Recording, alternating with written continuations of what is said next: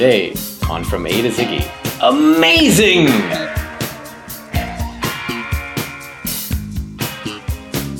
Welcome to From A to Ziggy. This is the podcast where we listen to every single David Bowie song in alphabetical order. My name is Thomas. I am Travis. And today we're listening to Amazing. This is from the Tin Machine album, Tin Machine, from 1989. This is another one of those super exciting tonal shift episodes. Oh yeah, right. This is, of all the shifts that Bowie made, I don't want to say it's one of them. It's the most amazing, or the most interesting, or the most out there. Probably the gutsiest. That's the other thing. Well, what does it do really? So this is his shift from solo artist David Bowie, king of the pop world, one of the biggest artists on the planet, and then decides, I want to start a band where everyone has equal say, and it's going to be loud and strange and abrasive. This is a guy with a huge ego, right? And he's singular. That's the way he's defined. He's got the weird eyes, he's got the glam background, and then just like on top of the pop charts with Let's Dance, and then well recognized from movies and things. He's not someone that blends into the background well. He's somebody that stands out. It's a really odd time to decide that's the direction you want to go. You don't see a lot of solo artists who weren't previously in successful bands decided that's the direction they want to go. I want to give up having complete control and just make it a more of a total group collaboration. But I wonder how collaborative it was. Like when it comes down to votes and how we want to do things. At the end of the day, does he get to say, yes, I respect all of your opinions, but I did the rise and fall of Ziggy Stardust, so I think I know what's best. Right, yeah. Probably there was still some ego in there. Like, what was the delegation of votes in the band? Yeah. Did David Bowie end up actually pulling all the strings? Did Reeves Gabrels have some say? What was the electoral college makeup of Tin Machine? Bowie was, I can almost unequivocally say, was California in that process. For our international listeners, of course, we're talking about the very esoteric and archaic electoral college. Oh God, I don't even think about that. Like, internet means that there actually could be someone who's from not here. Yeah, that could listen to this. There could be. There could theoretically someone that we know could tell someone who knows someone who lives somewhere else. Yeah, that they should listen to this. Right. Damn. Someone in Antarctica somewhere. Yeah. One of our 5 listeners is in who knows where. Anywhere. Could be Mars. So yeah, Tin Machine. This is a really interesting shift, interesting move to become part of a band. So a few weeks back, I had gone on vacation and I brought the Rolling Stone David Bowie issue with me to read on the plane. And I got to the section about Tin Machine, and they're talking about what the band was listening to, what they were drawing from. And the artists that they cite in the article that they were inspired by were John Coltrane, Miles Davis, Cream, the Pixies, Hendrix, Glenn Branca, Sonic Youth, Strauss, and Stravinsky. And while I have a passing knowledge of classical music, and I do have an appreciation for jazz, Hendrix, Cream, and the Pixies, oh man, I'm really intrigued by this. And Sonic Youth, that's all stuff that I grew up around and really dig. So I was really intrigued by this, and then very excited that one of the first episodes that we were going to record when I got back from this trip was a Tin Machine track. So I got to dive right into my intrigue. So this was Amazing was my first toe in the pool, and it won me over pretty quick. Which is funny. It's kind of atypical among the songs on that album. Yeah, when I read more about it, it definitely did It's kind of more melodic than a lot of the stuff on Tin Machine. It's a little bit less abrasive than a lot of that stuff. It's kind of a prototypical alternative arena rock song. Yeah, the whole album is kind of like that. There's this reverb to the vocals, the same kind of sound that you hear on 10 by Pearl Jam. And this is pre-10. Yeah. So Tin Machine actually gets a lot of credit for sort of generating the grunge sound. Years later, Kurt Cobain was attributing some of Nirvana's sound to Tin Machine. It does have a lot of that, it has a lot of those, loud, quiet, loud qualities to it, and that, meandering guitars. Yeah, the lead riff in the song really reminded me of Airbag, the opening track on OK Computer. And the other thing that, like, my first thought listening to it was it's, like, basically 3.5 minutes of soaring chorus.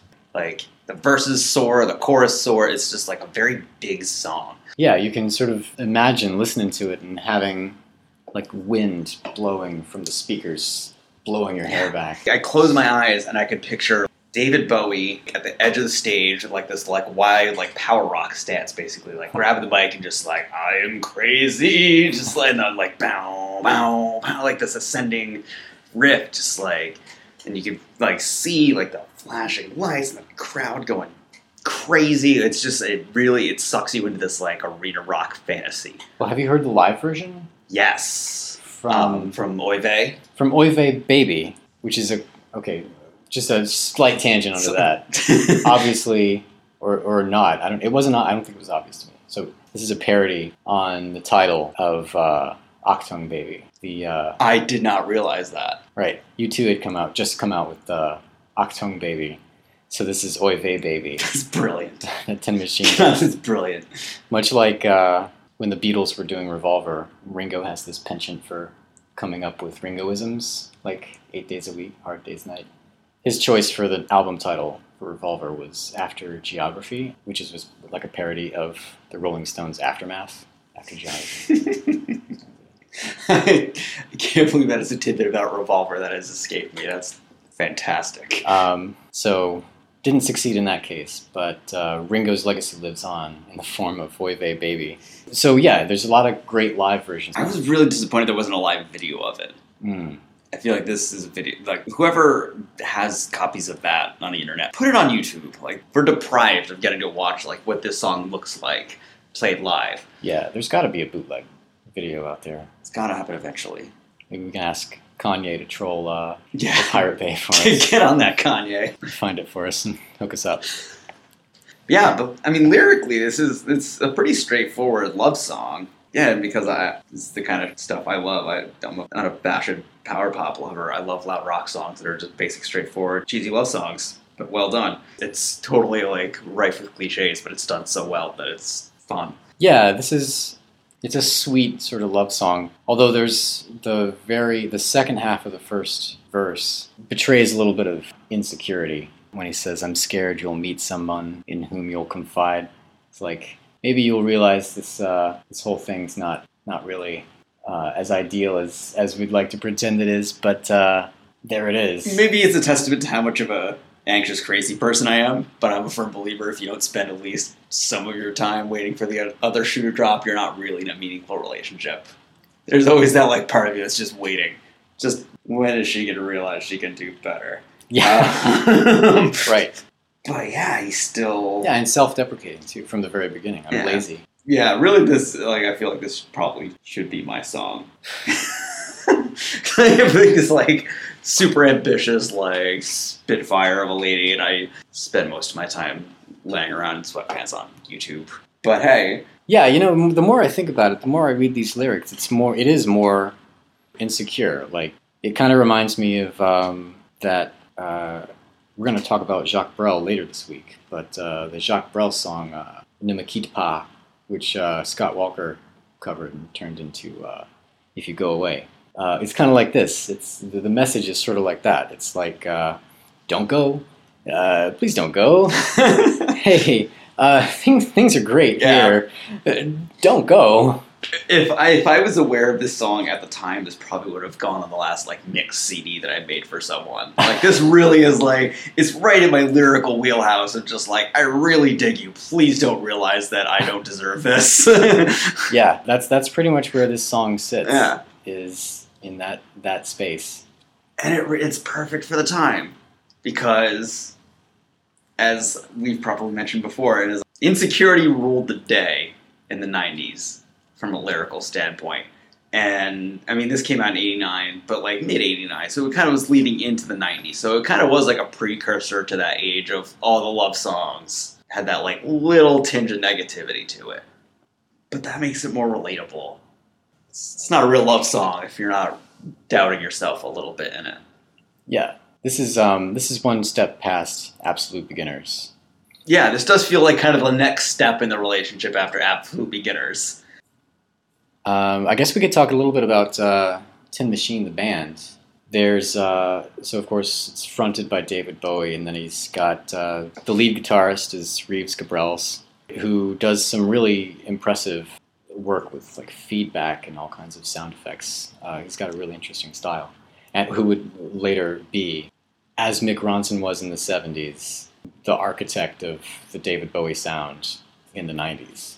And again, like, and not to keep belaboring the same bands, but like listening to the guitar is like the Johnny Greenwood from Radiohead blueprint. Sometimes I'll hear bits and pieces of it when I'm listening to the Clash and the Pixies, because those are two other bands that influenced them a lot. But I didn't even fully grasp. I didn't realize that was just like the tip of the iceberg until I started getting exposed to the Tin Machine stuff. Like that's really, really sounds like where his guitar sound came from. Just like that chaotic but beautiful, all over the place. Yeah, he knows how to toe the line between fitting in it to the measure and hitting notes that make a melodic sense, and then just going fully chaotic and skipping out of the rhythm and making wild sound effects. Yeah, there was something on the Wikipedia where they made mention of it doesn't really matter where you're going as long as you ended on the right note. As long as you hit the right note at the end, everything else is fine. Just explore the studio space, so to speak. So you gotta, as long as you resolve. Yeah, that's psychologically, I guess.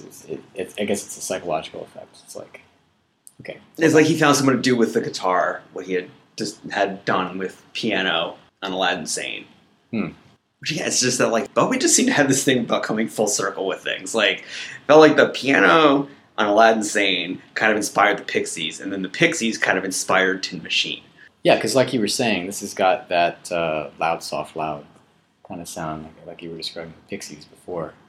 The other members of Tin Machine, the Sales brothers, Hunt Sales on drums and Tony Sales on bass, and then Kevin Armstrong, our friend, speaking of Absolute Beginners, Kevin Armstrong from Absolute Beginners on rhythm guitar, the sort of fifth member of Tin Machine.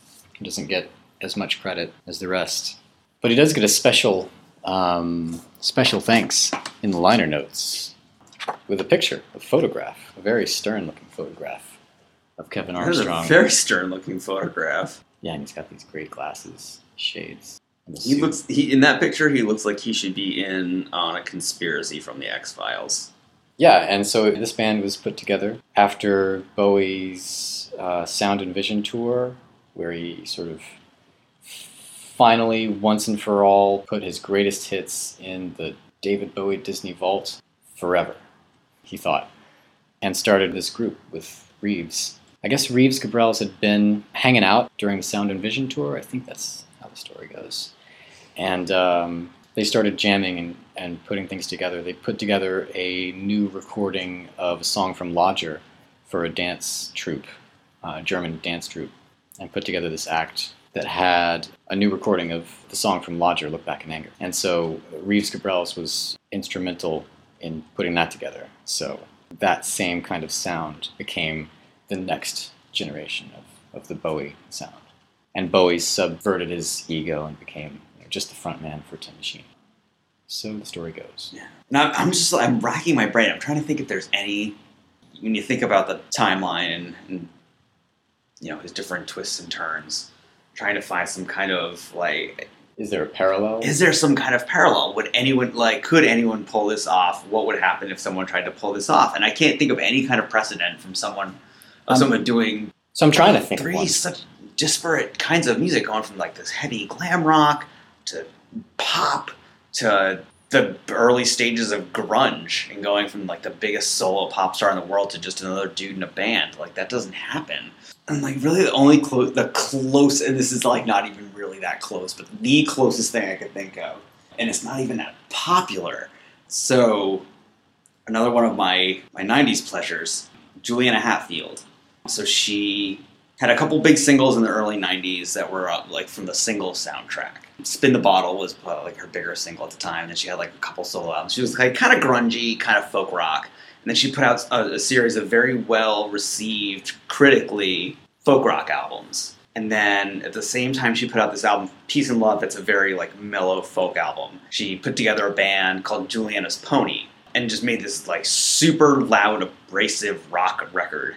But she was a kind of just a cult figure at that point, so no one in the grander pop world really gave a crap, except for dorks who really like Juliana Hatfield.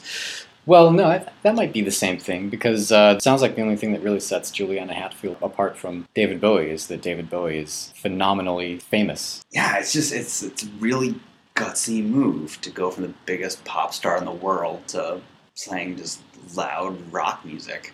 And it speaks to what, one of his old interviews that we'd cited before, when he said, if you're ever comfortable, then you're just not doing it right. Yeah, right. I think it was a two-stage thing. This went hand in hand with abandoning his back catalog. Find something new, but he starts off on this journey with a really capable and fun. It looks like it was really fun. Like they really had fun. Yeah. Recording this album, performing these songs. What else can we say about this song? Oh, you know what?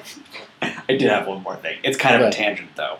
When I was listening to this song, it totally gave me the urge to go back and watch the video for Aerosmith's Amazing. It's like whenever it mentions a song called Amazing, that's just always my first recall. Which video is this? So this was the second one in the Alicia Silverstone trilogy. And it, again, was the most, spot on for that period thing that could have happened. It was the most 1993 thing that ever could have 1993. It was this the one where she bungee jumps with the navel piercing? No, that's Crying. Okay. But there's little, callbacks to that video in the Amazing video. This is the one with the virtual reality headset. And he's doing this ideal reality on the computer. 1993, it was oh my god, technology, it's amazing, all these things that can happen. Is it like a weird science? Kinda, yeah. He kind of creates this whole scenario where they're riding around on a motorcycle, and it's Jeremy London, and he creates this perfect version of himself on the virtual reality. And then they're riding on motorcycles, and then they're hitchhiking, and they get picked up by a biplane. And then they sky surf off the biplane. And then at the end, there's this M. Night Shyamalan twist where Alicia Silverstone is actually the one at the computer controlling Jeremy London, controlling this virtual reality. Whoa. It's crazy. But it's not crazy, because Crazy is the next song in the trilogy. I wasn't proud of myself for going back to that. But it was an important video in my formative years. I loved Alicia Silverstone when I was 11. Yeah. And then that reminds me, so I'm going to get to live the reality of this music video. So are you familiar with Google Cardboard? This is a virtual reality thing. Yeah. So I ordered this thing. It should be coming in the mail tomorrow. And it's really just a cardboard box, and you put these magnifying glasses in it, and then you stick your phone in the box, and there are these apps, and you just get this virtual reality where you can ride on roller coasters, or live in parts of the new Star Wars movie, or go down the Nile. It's this crazy... Are they video or some of it's computer video. generated, interactive? Some of it is just, I think CNN or someone like that has an app for it where it's just people who just shot these 360 degree videos, and you get to place yourself into this reality. Interesting. Yeah. Aerosmith predicted the future. Steven Tyler has no idea what's going on in the present at any time in his life, but still somehow is clairvoyant enough to virtual reality, guys, you're all going to have it. All I want out of life is to use that virtual reality box to go into the Amazing video. If someone creates that app, I will give them all of my money. And then, of course, the secret twist is you are being controlled by someone using a virtual reality device. God, I hope it's Alicia Silverstone. She's totally crazy now. She's one of those vaxxer people, I believe. Wait, she's amazing. She is amazing. But she's also crazy. Yeah, she's both amazing and crazy. Which is fitting, because she is in both of those videos. What was the third one? The first one? Crying. Crying. Which is the one where... Crying. That video is the most... has those shit. freaking 90s thing, that whole trilogy. Bungee jumping off of body piercings and... Escaping from the all-girl school. Yeah. That was crazy. And it's his daughter... And she does this amateur strip show thing. And, oh god, that video is uncomfortable. But yeah. Aerosmith. Tin Machine. Tin Machine. Tin Machine. To get back on the real Amazing that we're talking about. I would give this song 3 virtual reality biplanes. I will also give it 3 virtual reality biplanes. I agree with that. It's not a perfect song, but it lifts you up. It soars. It's good early 90s, late 80s arena rock. Yeah. All right. We should call it quits. Yeah. For today. Move on to next time. Next time we're gonna keep riding the Tin Machine. We're going to Yes. another song from Tin Machine, That's right. although different album. Yes. Tin Machine 2. The other Tin Machine album. Tin Machine 2, the re-Tin Machining. So everybody loves a good sequel. Yeah. Till then, Until then, come back Wednesday. We'll be talking about Amakura. yeah, go outside and listen to this on Wednesday, by the way. It's supposed to be like 70 degrees. I walked, so this is the most New England thing that's ever happened. I walked to record this in the snow, like snow blowing in my face. And then when this episode comes out, it's going to be 70 degrees out. So I hope everyone who lives in this area downloads this onto their mobile device and goes and lies around in the Arboretum and listens to this episode. If you don't have access to those things in your faraway land you're listening to, go outside and listen to this episode. I think they have arboretums in Antarctica. They must. Go frolic with a penguin to the sounds of amazing. Till then, follow us on Twitter, on Facebook. We're From A to Ziggy. Go to FromAtoZiggy.com. Leave us a comment. Tell us what you thought of Amazing. Send us an email, podcast@FromAtoZiggy.com. Till then, I'm Thomas. I'm Travis. Thanks for joining us. Do you remember Agatha's Beer? It's such an Elvis song. I've heard a rumor from ground control.